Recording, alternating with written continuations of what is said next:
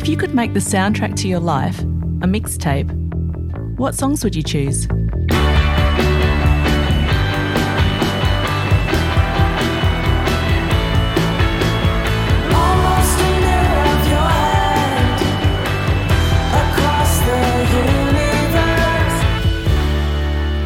Welcome to Almost a Mirror, a podcast about Australian music from the late 1970s and 80s, where the post-punk world of the Crystal Ballroom collides with the pop icons of Countdown. Come with me, Kirsten Krauth, on a personal journey through music and memory, where each episode is sparked by a song.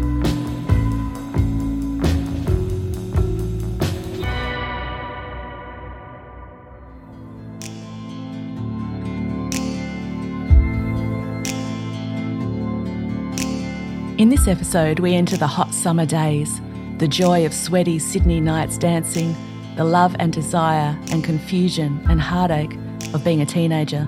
The song, Alone With You, by Sunny Boys. We'd get them at the tuck shop at school. They'd make your mouth orange. Next to Linfield Public School, there was a little shop called Norman's, and Norman's made the school lunches on a Monday when you got tuck shop, and you could get a Sunny Boys, a Raz, or one of the cola ones. But personally, I preferred the Raz. I liked the red lip, not the orange lip.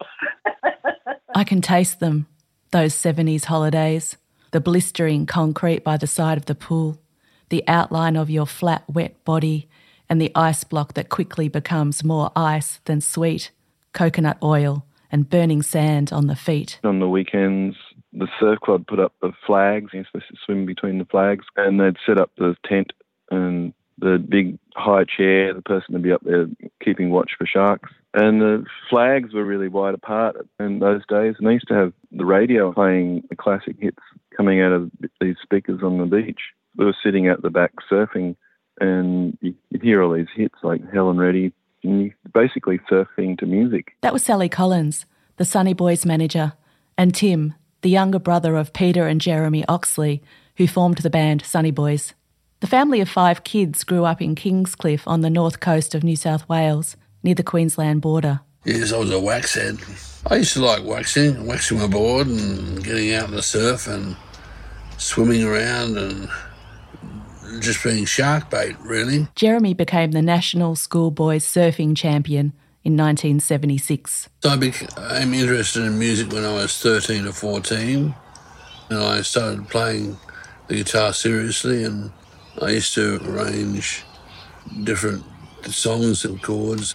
When we first started learning how to play guitar, we started playing late, like 13 or 14. Jeremy immediately started writing songs. It was just something he didn't even think about. So our very first band, we were doing covers of the Allman Brothers, Neil Young, plus Jeremy's originals that he'd been writing at 14. So he instinctively just started writing about his good friend's mum. And he had another song, Down in the Dumps, it was called. And another one was called Last Night. And it was last night I got into a fight. I really got beat up. That was one of the lines. So he just started. Is that true? Maybe, but not last night because we didn't go out at night. So maybe in his dreams he'd play chords and then sing along. So he immediately started singing. So it was a totally natural thing for him, whereas I had struggled a bit, so I really had to work hard to play the guitar properly. But Jeremy was able to play lead guitar, so he was totally comfortable with it. I'm much better now at playing guitar, but Jeremy's got really big hands too. I was thinking, how can he get his fingers around that Stratocaster? But he could. Yeah, I pick up a Stratocaster and go, oh, God. Anyway, that's why I play bass, I think. Those big fat strings, nice and wide, only 4 of them. Yeah. So by the time he was 18, he'd had a lot of experience writing songs. Writing songs and playing. So we had bands all the way through high school. We had 4 different bands. When I was in Year 12, Jeremy was in Year 11. Our band, we used to play the Top Pub in Byron Bay every Saturday night. We'd do 3 sets, covers and originals. We were playing with 2 older guys. We earned our pocket money doing that. Jeremy must have been 14, Peter's 15 or 16. They had a band called Wood and Horse, and they used to do gigs at Kingscliff Amenities Hall.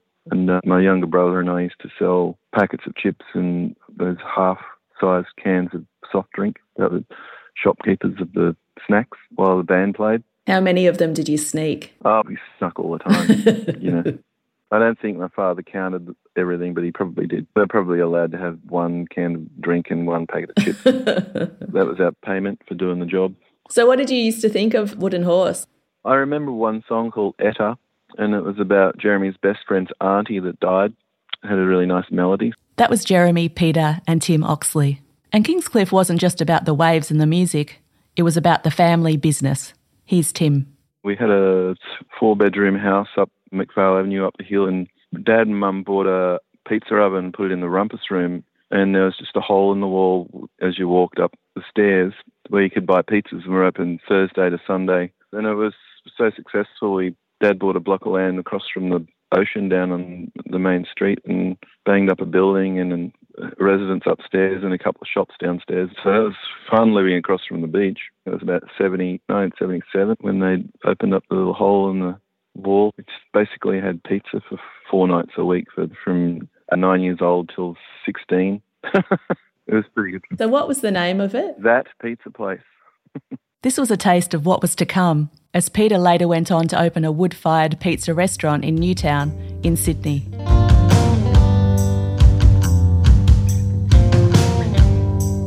Growing up on the Gold Coast, I just joined this band early in 1979 and the guitarist left. And at some point I'd run into a friend and she said, oh, okay, I saw this band down in Coolangatta, they're called Foreplay. Terrific. The young guy as a guitarist is really, really good. So Jeremy was now just doing high school. He took up the offer and we already had gigs. So here he was. God, he must have just had a P driver's license.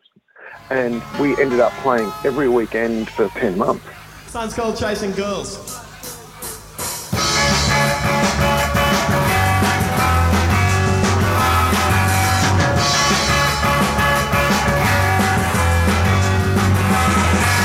What do you do on a Saturday night? You kick out your boots but you get into a fight. You go to the movies, you get all depressed. You can't make out with the meter roll. And I see you love that night. I think I did. Chasing girls. Chasing girls. You're chasing girls. I'd go down to his place and he would always have a bunch of half-written songs. I'd never dealt with anyone actually, like wrote songs. So for starters, it was illuminating. And also at rehearsal, he'd come in with a song. Sometimes the songs are completely finished. For someone who's 17, he was just several years ahead of where young guitarists and young rock musicians usually are at that age. And we all knew that, myself and the other guys in the band. Even his guitar playing, sometimes he'd pull something out and we'd just look at each other and where'd that come from, By the end of that year, we had a whole set. We had probably 20 original songs, at least a dozen of which were written by Jeremy, and a couple later recorded by the Sunny Boys. The band was called The Strand. We had this residency at a place called the Miami Hotel, which was in Miami, of course. That was Tate Brady. Jeremy's songs capture that intensity and excitement of first love, the yearning, the thrill, the tunnelling into new experiences, and the heartache too. He usually kept it to boy and girl, usually in tiresome situations where there was no negotiation between the parties, where there was boy interacts with girl and certain things happen. Yes, from personal experiences. Where can I see you again? Where can I see you again? Where can I see you again? Got my foot in my mouth and my hands in my heart. I can only just see the ground. I can talk to your mom. I can talk to your dad. I think about you all the time. Gotta hit the cell phone. When I got to see a picture of the band, I thought, oh, wow, these guys are the coolest looking band I've seen ever in Australia. So I was a big fan straight away. Lean, cool haircuts, tall. I love the Clash. I love bands that look like the moment that they finish the gig, they would just put their guitars down, jump on their horses and ride up over the hill to the next gig. They look like a gang that kind of fought together and fought each other, maybe. They just looked like they all belonged. That was what I really was impressed by. That was musician Charles Jenkins. Here's Peter Oxley. When Jeremy got to Sydney, I was still in Shy Imposters, but as soon as Jeremy got down, we were going to form a band. When we first started rehearsing, Rob Younger was singing with us. And I do remember Rob singing Alone With You in his way of singing. Rob said, I should have stayed in the band, shouldn't I? But Rob left because he said, look, I don't need to be here singing with you guys. Jeremy's got a magnificent voice. He should sing. And we went, yeah, okay, see ya. When Shy Imposters broke up, Pete said to me, I've got Bill, because Bill had been to school with Peter as well, and Jeremy wants to play. He said, do you want to come and be in the band with us? And I said, yeah, all right. Jeremy had the songs, like Alone With You and Happy Man and What You Need. He's 18, he's not even 19 yet. And he was one of those musicians he's a gifted one. Most of us, mere mortals, we have to struggle for every note. We do. And it takes a long time for us to get any good at any of it. So Jeremy turned up with the Swagger songs, and so we learned them. And then 6 weeks after our first rehearsal, we were on stage at the Checkers nightclub on Goulburn Street. That was Richard Bergman from Sunny Boys. Here's musician Keith Claringbold. I met Jeremy, and he was just quietly spoken, and I guess let the songs do the talking. And then actually seeing them live, they were incredible. And the anniversary of that gig is next month. It'll be 42 years. They were very bright and confident on stage, and they had their sound together. That was obvious. They were the third band from the top. That very first gig was held at Checkers. I saw the Ramones there. I saw Magazine there. And we knew about the Sunny Boys debut. We, of course, were on the dance floor up near the front. Sydney was a thriving live music scene where punters could get to 3 gigs in one night. I grew up in Sydney and I used to go see lots of bands from quite a young age. I loved it. Double J had started, and that really transformed the live music scene because they were playing lots of Australian stuff and not just the top 40, and they also would have the weekly gig guide, and there were just lots of venues. You'd go to the San Miguel and you know that you'd see something great there, and then you could later go along to Trade Union Club. So the Strawberry Hills was free. Well, the Southern Cross as it was. Yeah, so you could just go for one act and then quickly dash off. But the Trade Union Club was fantastic because it went all night until about 4 a.m. So you always ended up there. Yeah. And how did we get around? We got around in Cheryl's. Datsun 1200.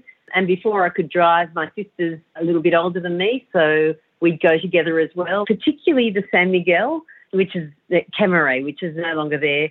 And there was a guy who used to play the spoons there, and he'd play along, like, down the front of the stage, and the Vandal kind of liked it. Why was the guy playing the spoons? Did he used to do that with every band, or was this just something that he liked to do with the Sunny Boys? He did it with every band. He just loved it. He wasn't the guy with the dolls. The guy at the San Miguel that used to have dolls as well. He'd have a couple of dolls that he'd get out and make them dance to the band. That was David Collins and Cheryl Collier, who ran the Sunny Boys fan club. Here's Peter Oxley. Well, Sydney was wild because there was just places to play everywhere. You could play the whole weekend and not even move out of the city. You play the Rock Garden, the Civic, the Stage Door Tavern, Sydney Cove Tavern, the Metropole Tavern, like 15 gigs in the city. But I was just remembering then cigarette smoking. You could smoke in the gigs, of course. Glasses of beer and cigarettes. You'd get home after the stinky night and you'd just leave all your clothes outside before you walked into the house because it was just out of control. It was amazing. Peter Oxley was so much cooler than I was ever going to be with his awesome skivvy. I often remember seeing Sunny Boys in places that were super hot. So the Manly Vale Hotel. And Peter Oxley would jump on stage with a turtleneck skiv type black trousers and pointy boots. It was the Northern Beaches, and yet he had this sort of dark inner city groovy. I think he was living in Newtown at the time. And on a really heavy, sweaty night, some groovy guy wearing a dark skivvy and saying, well, the weather's not going to get in the way of looking cool, I thought was pretty fun. It was kind of a 60s influence on him?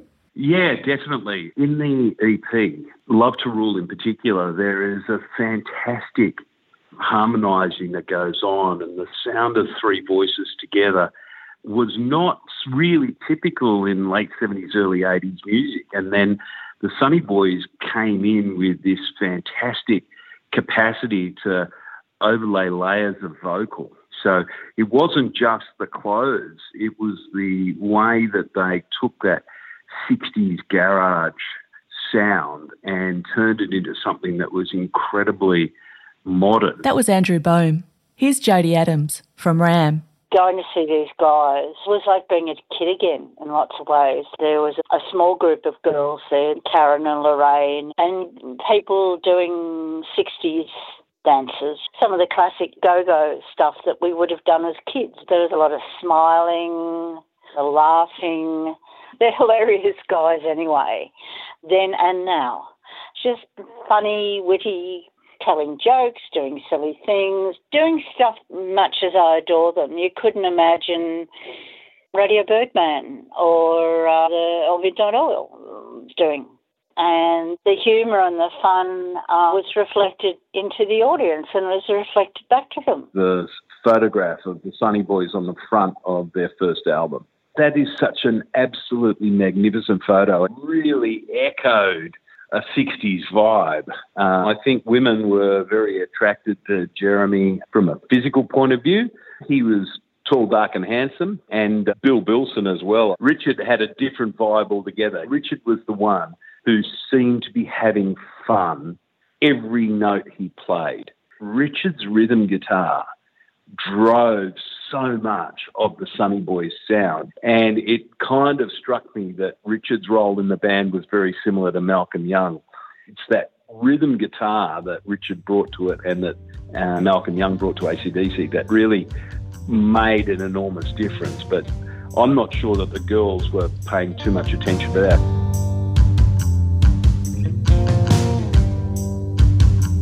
My friend Sandra Cutts and I went to the show, and Sunny Boys were playing on the 3XY stage. And then afterwards, they met all of the fans that wanted to talk to them. And that was like the first time I'd known of a band doing that, being so fan inclusive. And from that point on, we were just hooked. We saw them so many times.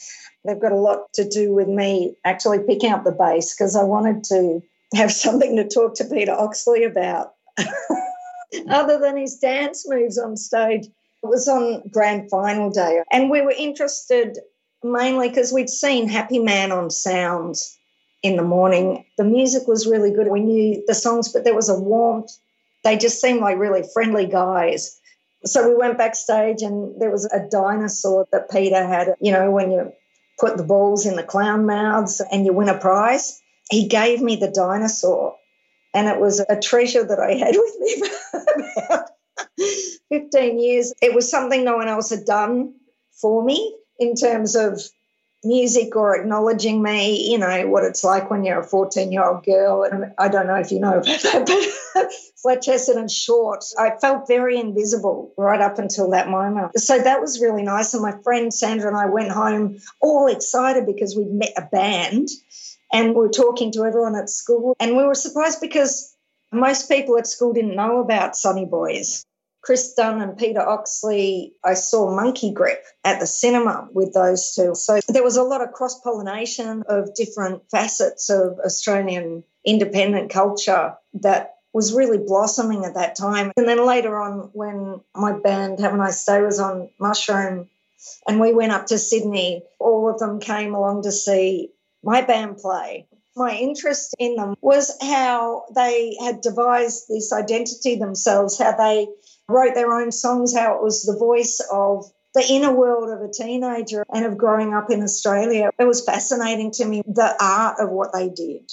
I was still at school and it was just trying to get into pubs to see bands underage.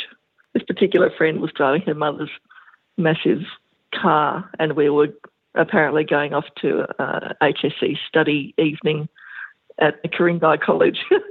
We were really going to the family unit rivaled me and seeing the Sunny Boys or Mentals or Riptides. Jeremy had a very good pair of stripy pants. I've always been a fan of the well-fitted 60s style stripy pant. And look, I was a bit of a black skivvy wearer myself back in the day. And the black pointy sort of Chelsea boots, I really liked those as well. And they were all pretty skinny at that time too. Even Peter, who's kind of a bigger build, but he was pretty lean. And yeah, they look good. It was just a lot of fun to be in amongst it all and have a really good dance. I'm not a dancer who does a little girly, I don't want to sweat kind of dance. I like to really let it go and have the sweat flying. It's a sign of a good night, really, isn't it? You come out and you're drenched and exhausted. And then more and more Oxleys over the years kept appearing as they got old enough to move to Sydney, so that was kind of cute. And then I remember when Melanie first arrived and the word got around that, oh, there's this Oxley sister and apparently she's got a really good voice. And so I went to her first gig with a band called Sweet Nothings, and the first song, she sang like the opening line without any accompaniment, and then the band came in and we all went, oh, wow, yeah, she really can sing.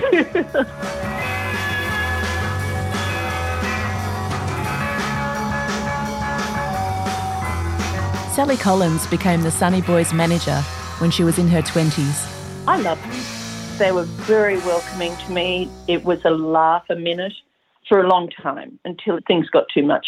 They are larger than life and they put so much of themselves into every show.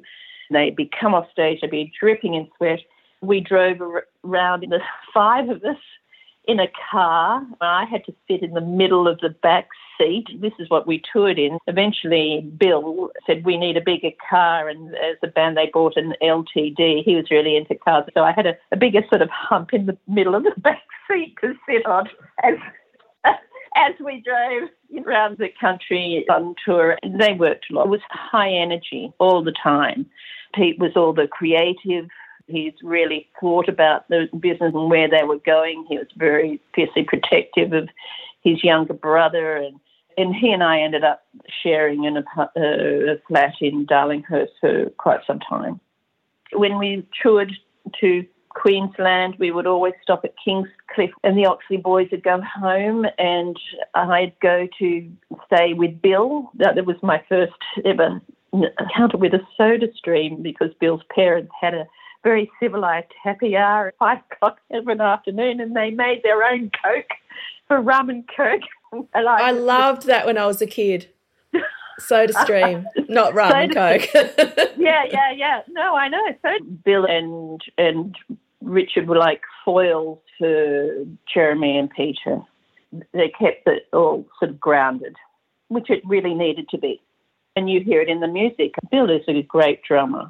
And when you think of songs like Alone With You, the first thing that comes to your mind in a way is the opening drums.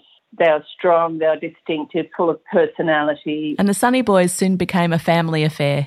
Here's David and Cheryl. Well, Sally, my sister, was working with Bobby Lloyd and managing them. And the band decided they'd have a fan club. We're already going to see them a lot, so we were pretty happy to do it. So we were fans. I'd been in the Mental As Anything fan club, and that was a pretty good fan club. We didn't have a lot of fans in the club, I must admit. And we had a pretty intimate relationship with them because they would write to us. We had pseudonyms, Divide Boy and Sundial, both sort of anagrams of individuals, which was the second album title. And we would get letters from fans, and I spent the whole time lying on my bedroom floor writing back to them, people who would talk to us about what the songs meant or which band member they were in love with, how they were at some venue and Jeremy looked at them, and we'd write back and assure them that he probably had. I've still got them because we've had a little metal box and a concertina file with all the letters 35 years. And all the newsletters. We carried that around, had it under the bed. I got in touch with Pete Oxley one day and said, look, I've got all this stuff. I think I'm going to put it on Facebook if that's okay with you. And he said, yeah, that's great. We're going to get back together. So at the time that they did the first Kids in Dust thing with Dig It Up, I set up the Sunny Boys Fan Club Facebook page and started posting the newsletters. And I just wanted to get it out somewhere and hopefully attract the fans that we'd had initially, some of which I've found. And it just coincided with the return of the band, which meant we've gone to something like 15,000 followers rather than the 180-odd fans that were in the fan club initially. If you watch the band performing Alone With You on Countdown, you can see the goofy joy on their faces. Jeremy looks like he's amazed there are girls in the audience, and Peter laughs the whole time as some of them get up on stage next to him. But even the most avid fans missed the band on the Countdown Awards. We thought we were rebelling when, I think in 1981, the Countdown Awards were on, and we were nominated for a couple of awards. And they said, we want you to play Alone With You. And we went, oh, no, but why can't we play our new single, You Need a Friend? And it wasn't explained to us, but it's for the year that's just passed, the awards. So we said, no, we're not going on then. So all our nominations were taken away.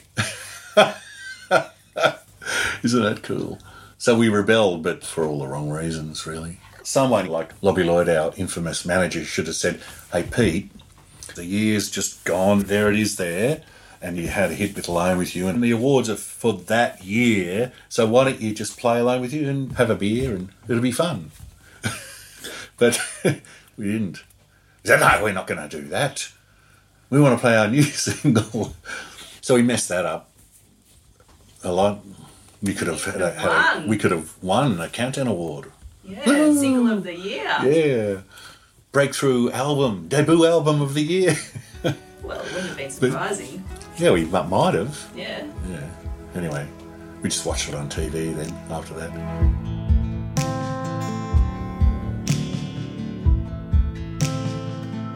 But after the Sunny Boys' initial success, things started becoming increasingly difficult for Jeremy and the band in Sydney and on tour.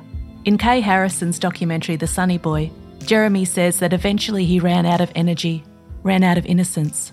Jeremy was the ultimate outsider songwriter. They always had this reputation as these kind of happy-go-lucky surfy dudes or these young purveyors of pop hooks. But the story of the Sunny Boys to me was a story of darkness descending, really, and they wrote about that. And I think that's what I liked about them. They weren't like the Velvet Underground or the Cure or the Smiths or goth bands who self-consciously peddled darkness and outsiderdom and curated the myth. They just exuded it. They just were it. And those early records, starting with Alone With You and going on to Trouble in My Brain and Happy Man, all the way through their career, were all sort of pains to the duality of being an otherwise happy, driven, successful, young Aussie guy in a happy family, and then it all slowly going awry.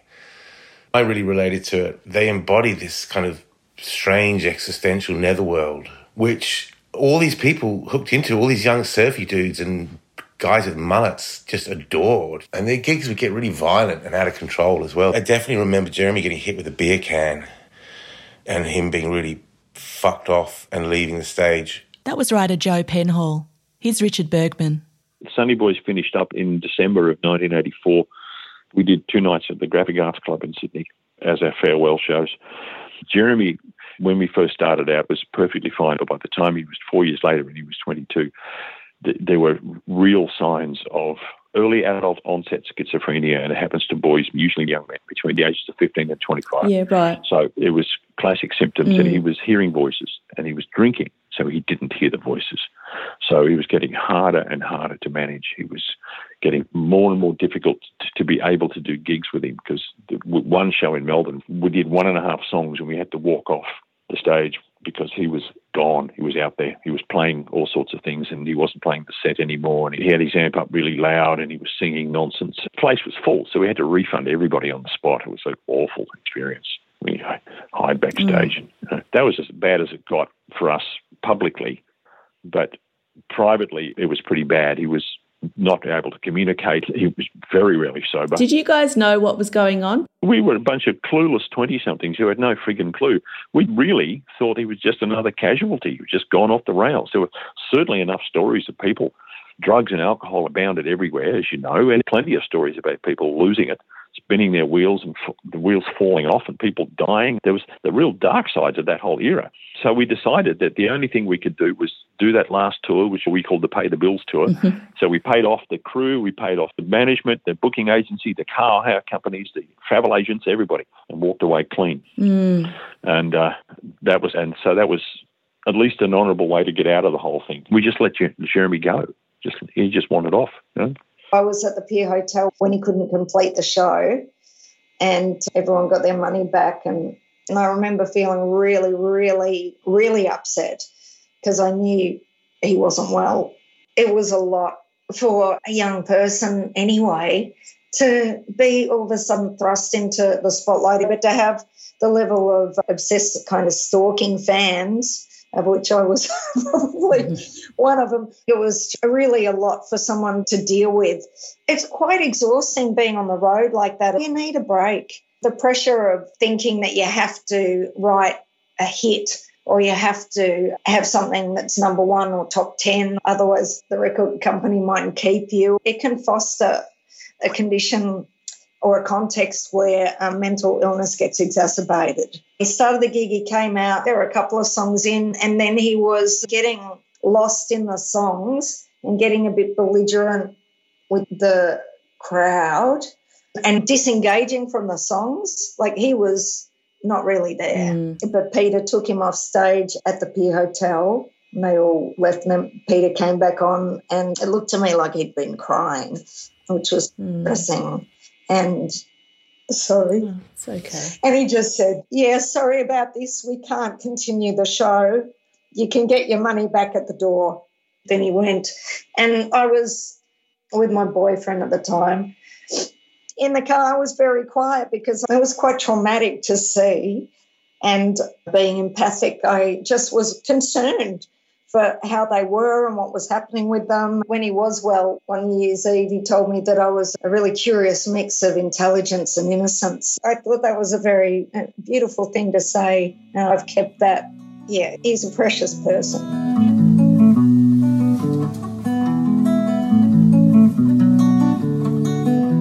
We went from touring with a sound guy and a foldback guy to having 5 crew and a 12-ton truck and a huge light show. It gets hyper.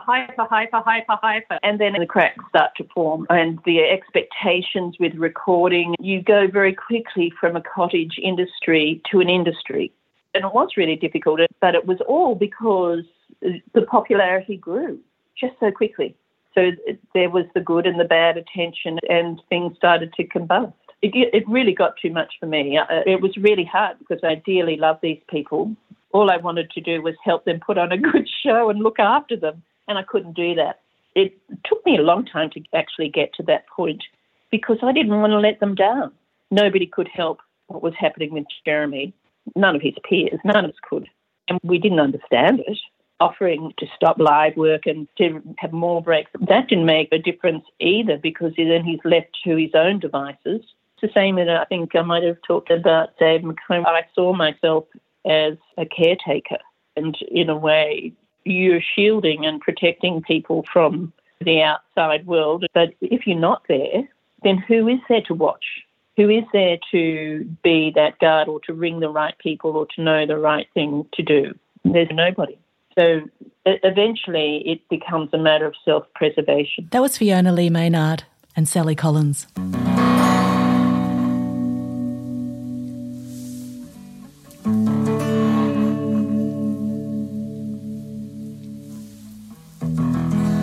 Here's Joe Penhall. Surrey Hills at the end of the 80s, the Sunny Boys legacy had gone and Jeremy had this new version of the Sunny Boys that I thought were good. And he had some great songs, but people really looked down their nose at them, you know.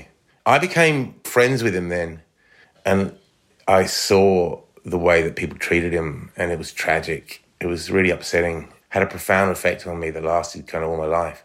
It's one of the reasons why I started writing, really. That sense of psychological complexity and psychological turmoil and chaos that he articulated so well, no one else was articulating. No one really before or since. He was an incredibly gifted musician. He could play guitar like Hendrix, and he could sing like Lennon. He could sing like Robert Plant. I remember my band was rehearsing once. He kind of ripped through a medley of songs like Twist and Shout, and we couldn't keep up. He was incredible.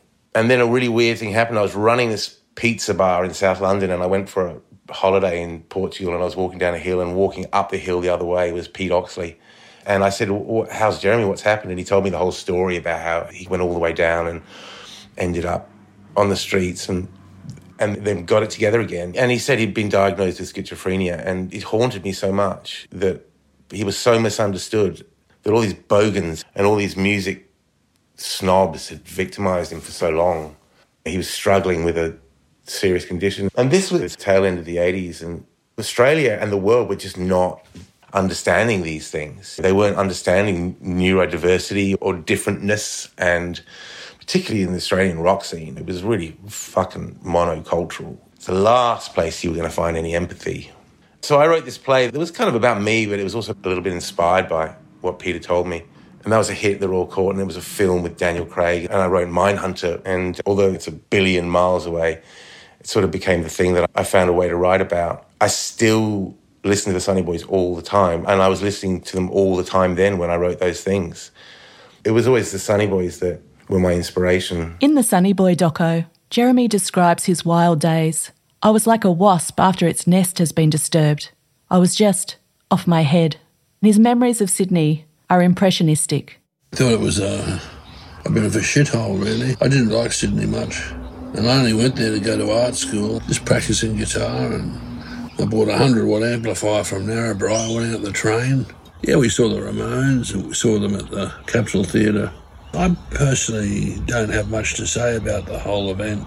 I found it tenuous and tedious.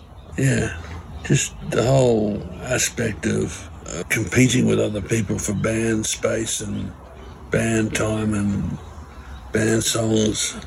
Anyone with lived experience of mental illness knows it's a deeply personal path to walk. Some want the labels, some don't. Some feel the stigma deeply, some don't. Some find the right medication, some don't. But in my own life, I've found that this different way of looking at the world, this drive, or even this fragility, can be the very thing that sprouts your creative vision, that keeps you alive. In the doco, Jeremy says that he feels like his music was stolen from him.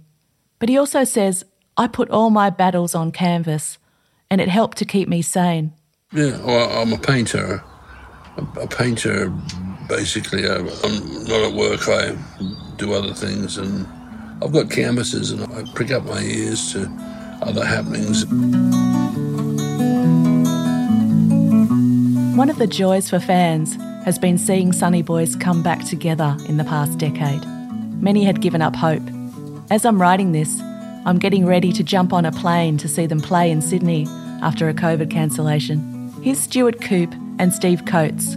It's a conversation that comes up a lot these days, and I actually asked Richard Bergman the other night. We who were in our early to mid-20s in the 1980s, and probably people that were in their early to mid-20s when Beatlemania hit, and maybe people who were in their early to mid-20s when hip-hop hit, ask themselves the same question.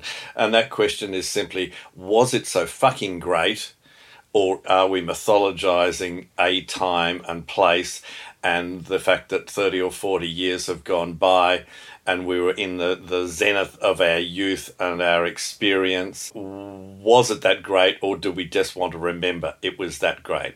And Richard Bergman answered the question by looking me in the eye and saying it was that great.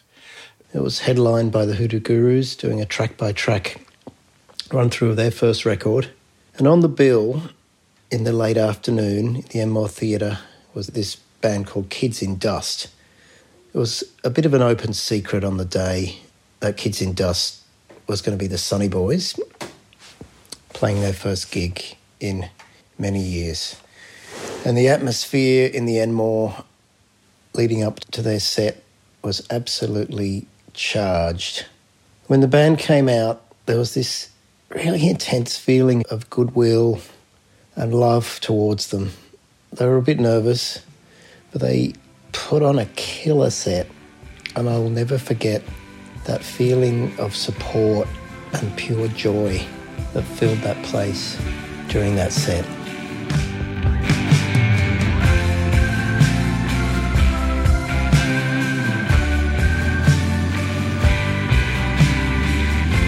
Yes, I like being recognised for Alone With You.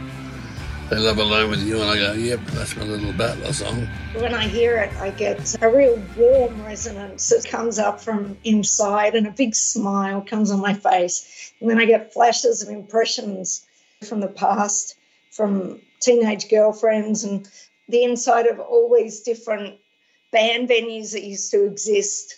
I get flashes of smells from drinks and sweat from the inside of all those walls. And I see Sally taking me backstage at the ballroom when I was a little bit too drunk to be watching their whole set and letting me vomit into the backstage sink. I get flashes of falling asleep to the cassette, to the Blue album that I had when I guess I was 15. I have distinct memories of teenage bedroom that I was in and the radio that it was blasting out of, images of them being on Countdown, playing that song.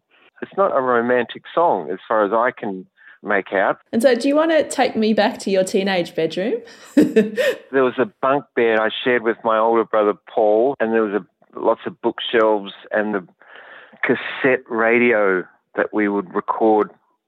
We had an above-ground pool, and my father had built a deck so you could climb up to and bomb your way in. And I used to give these imaginary concerts on that pool deck where I used some kind of cleaning apparatus as the microphone and make out that I was on Countdown.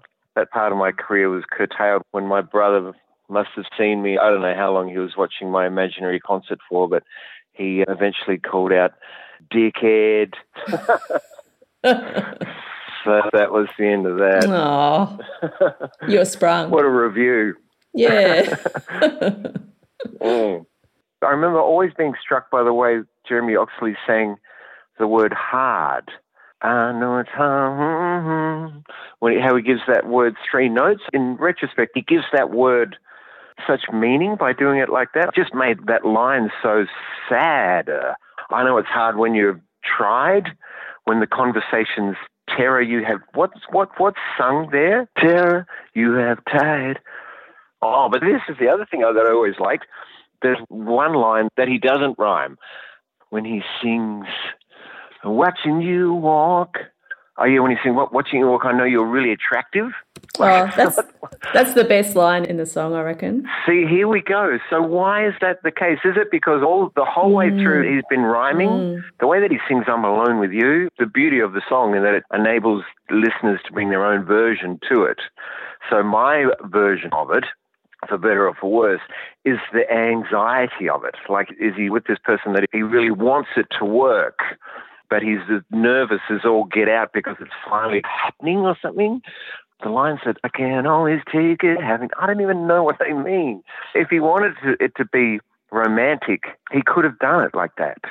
But there's this kind of unsureness, awkwardness that's attached to the whole thing. That wasn't very clear what I said then, but that was me being awkward. And so what happens is that the listener then supplies their own version of the events.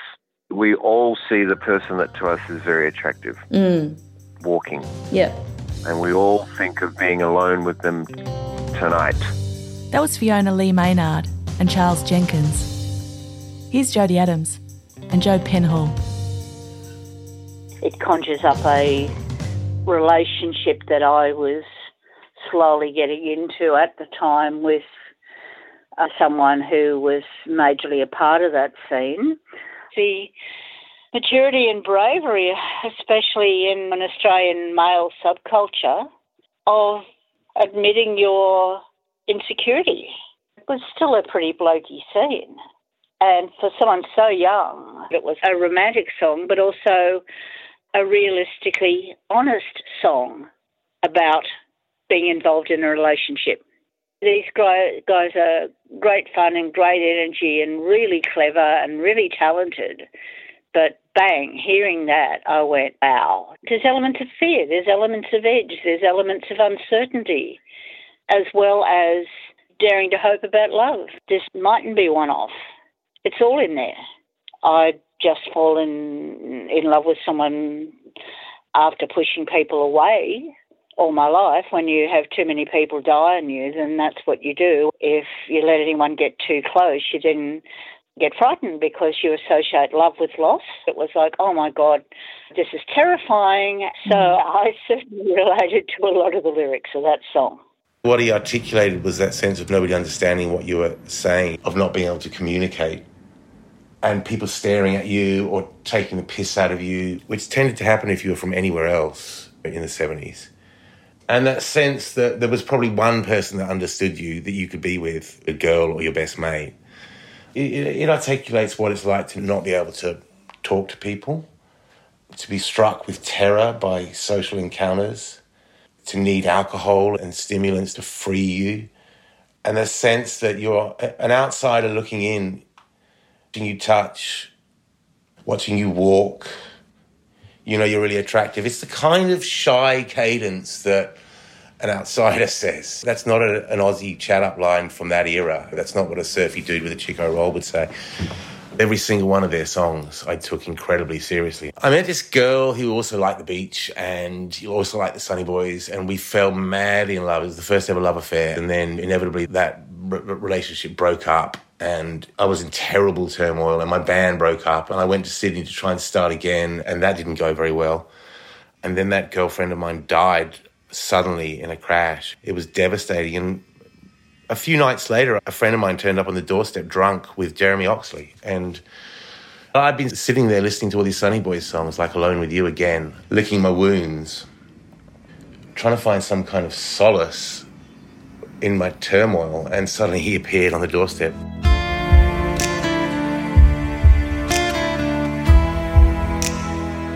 So I heard it last Friday. You sort of forget about it because it's not something that I put on at home. But when you hear the song out of context, when all of a sudden it turns up and you go, oh, Alone With You, I'll have a listen. And yeah, it's a bloody great song. Jeremy got so sick of playing Alone With You that he was going, I'm not playing Alone With You tonight.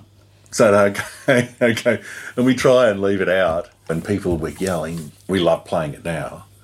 And the audiences love it. They sing their hearts out. So how does listening to music from the time, like from the 80s, evoke an era for you? You remember what you were doing. You remember the feeling of that time. Because we were young, so you remember crazy things that you did and you go, maybe I shouldn't have done that. But then it's too late now because you did. But it's with all music. It'll take you back to a certain time in a feeling or something that's happened to you in a personal relationship. Jeremy wrote the song, you see, so it was his take and his view on that relationship that he had at the time. And it's really quite special. I think it's romantic, and a young man's view on life. It's quite joyous, really. And the fact that he's alone with her, but we get everyone in the crowd to sing along, which means no one's alone with anybody when there's 2,000 people in the room and everyone's singing I'm Alone With You. It's great. It's really quite fun. I don't think there's an edge to it. Because I started to wonder whether the point of view of it is that he's not really with her, that he's thinking that he's alone with her, but he's actually alone, and she's kind of, that's how I interpret it now. Like, he's alone. Yeah, I see what you mean, yeah. He's alone at home and he's wishing, he's desiring her, but she's not actually there and she might not ever be. A lot of a young man's mind is associated with that sort of imagery. You're always looking around and always looking about for what life might have to offer and thinking to yourself, imagining what it might be like. It's very, very much a part of it, yeah. Oh, it's in a bit of a whirlpool, really. It was a pretty rock-heavy pop song that I wrote at the time, in 1980. I just wrote it and it just wrote itself, really. It just followed on from all the chords and the chord progressions. They just fell into place. No, I don't think back on those days. I just sing along with it. I wanted it to be written about my first girlfriend. It's just a song about wanting to live and love.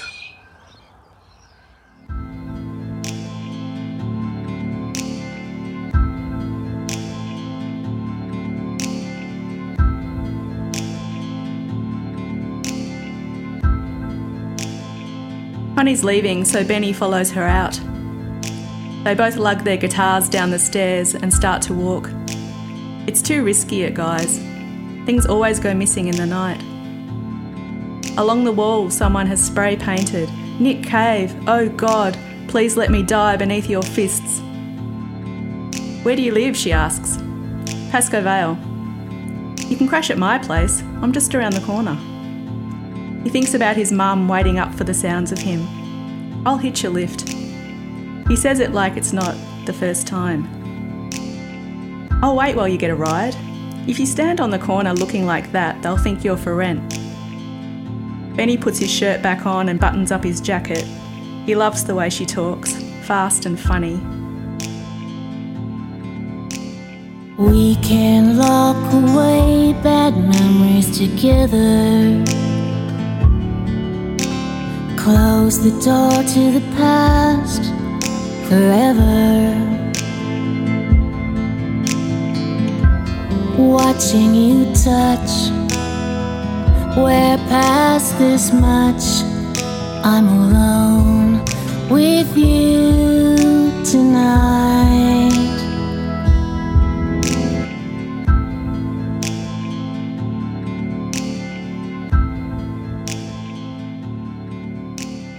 It's too cold to stand still and they end up starting to walk. And then they just keep walking until their feet hurt and their arms ache. Connie lights her last cigarette and throws the packet away. There are so many questions he wants to ask her.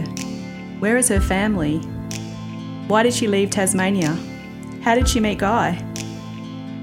But he doesn't feel like he has the right. His first girlfriend told him he was up himself because he never asked her any questions. But it isn't like that. He doesn't know how to impose on people. Connie sits on the ground and pulls him down.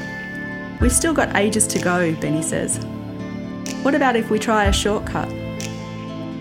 The fence has razor wire along the top. She gives him a boost, kind of. As he tries to balance, the inside leg of his pants gets caught and he feels it tear. Not just through the suit, but into the hard flesh of his inner thigh. "I'm coming back down, we'll never get over. You're bleeding." She touches the rip, grey skin and reaches into a pocket of her canvas bag. She places the pad over his wound and presses. "If you keep it there, it should stop the flow." He holds it down without looking. He's seen them in the bathroom cabinet. He feels like he's stealing some secret part of her. She tilts her head to the side and tries not to laugh. I can't always remember what I say. I can't always take it, having to pay. Watching you walk, you know you're really attractive. I'm alone with you.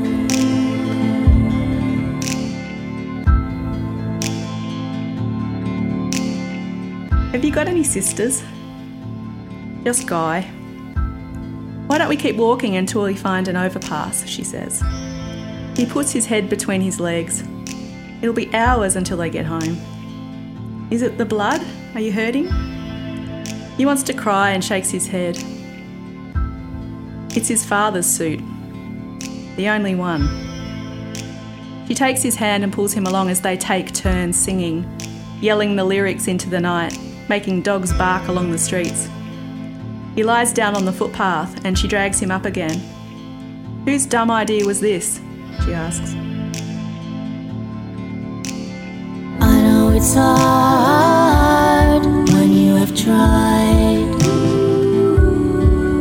when and the conversations tear up, you have tied. Making out you still don't know.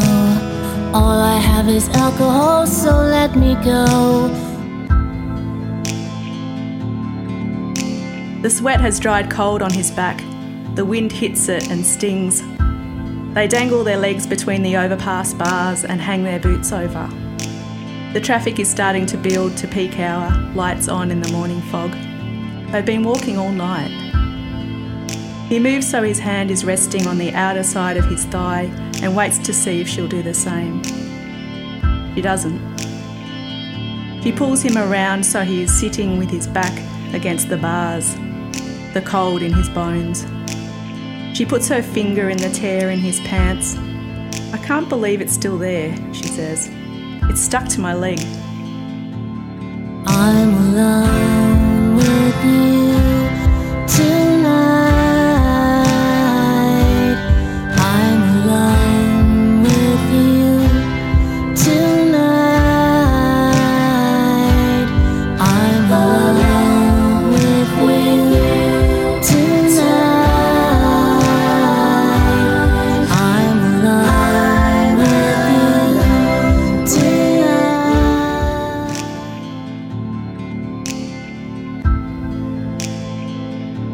She takes the pad off, a smear of bright red blood, and laughs as she chucks it over the railing and onto the cars below.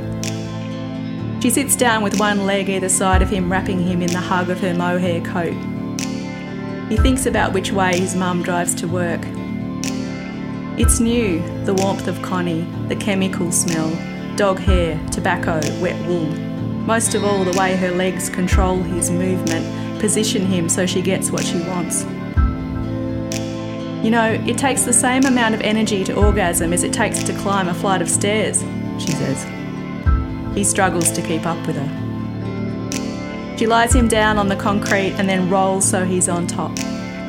She shows him how to press down and move, and the cars below honk, but he doesn't hear them. Only the sound of clothes rubbing against skin. She goes quiet and moves quicker, and her forehead is all frown. At the end, she looks up and sighs, but her heart goes hard. He leans his ear on her heart as he looks out into the oncoming traffic.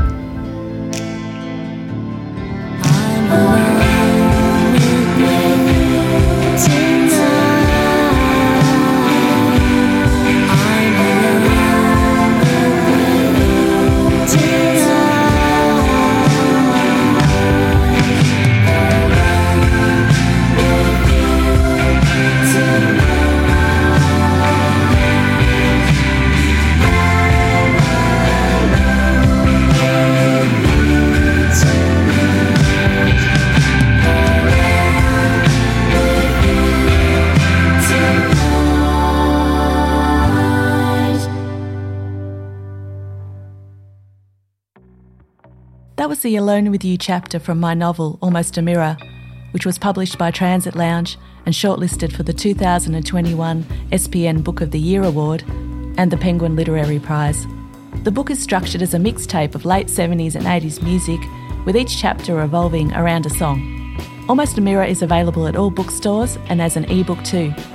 The audiobook is coming soon. Our version of Alone With You features the mesmerising Trish Young from The Clouds on vocals and was produced by Richard Andrew at Pharmacy Studios. For the original version of the song, search out Sunny Boys. For this episode, a huge thanks to Mary Griffiths Oxley, who helped interview Jeremy, and Tate Brady, who provided the wonderful songs from The Strand's last gig at the Miami Hotel, where Tate is on vocals and Jeremy is on guitar and backing vocals.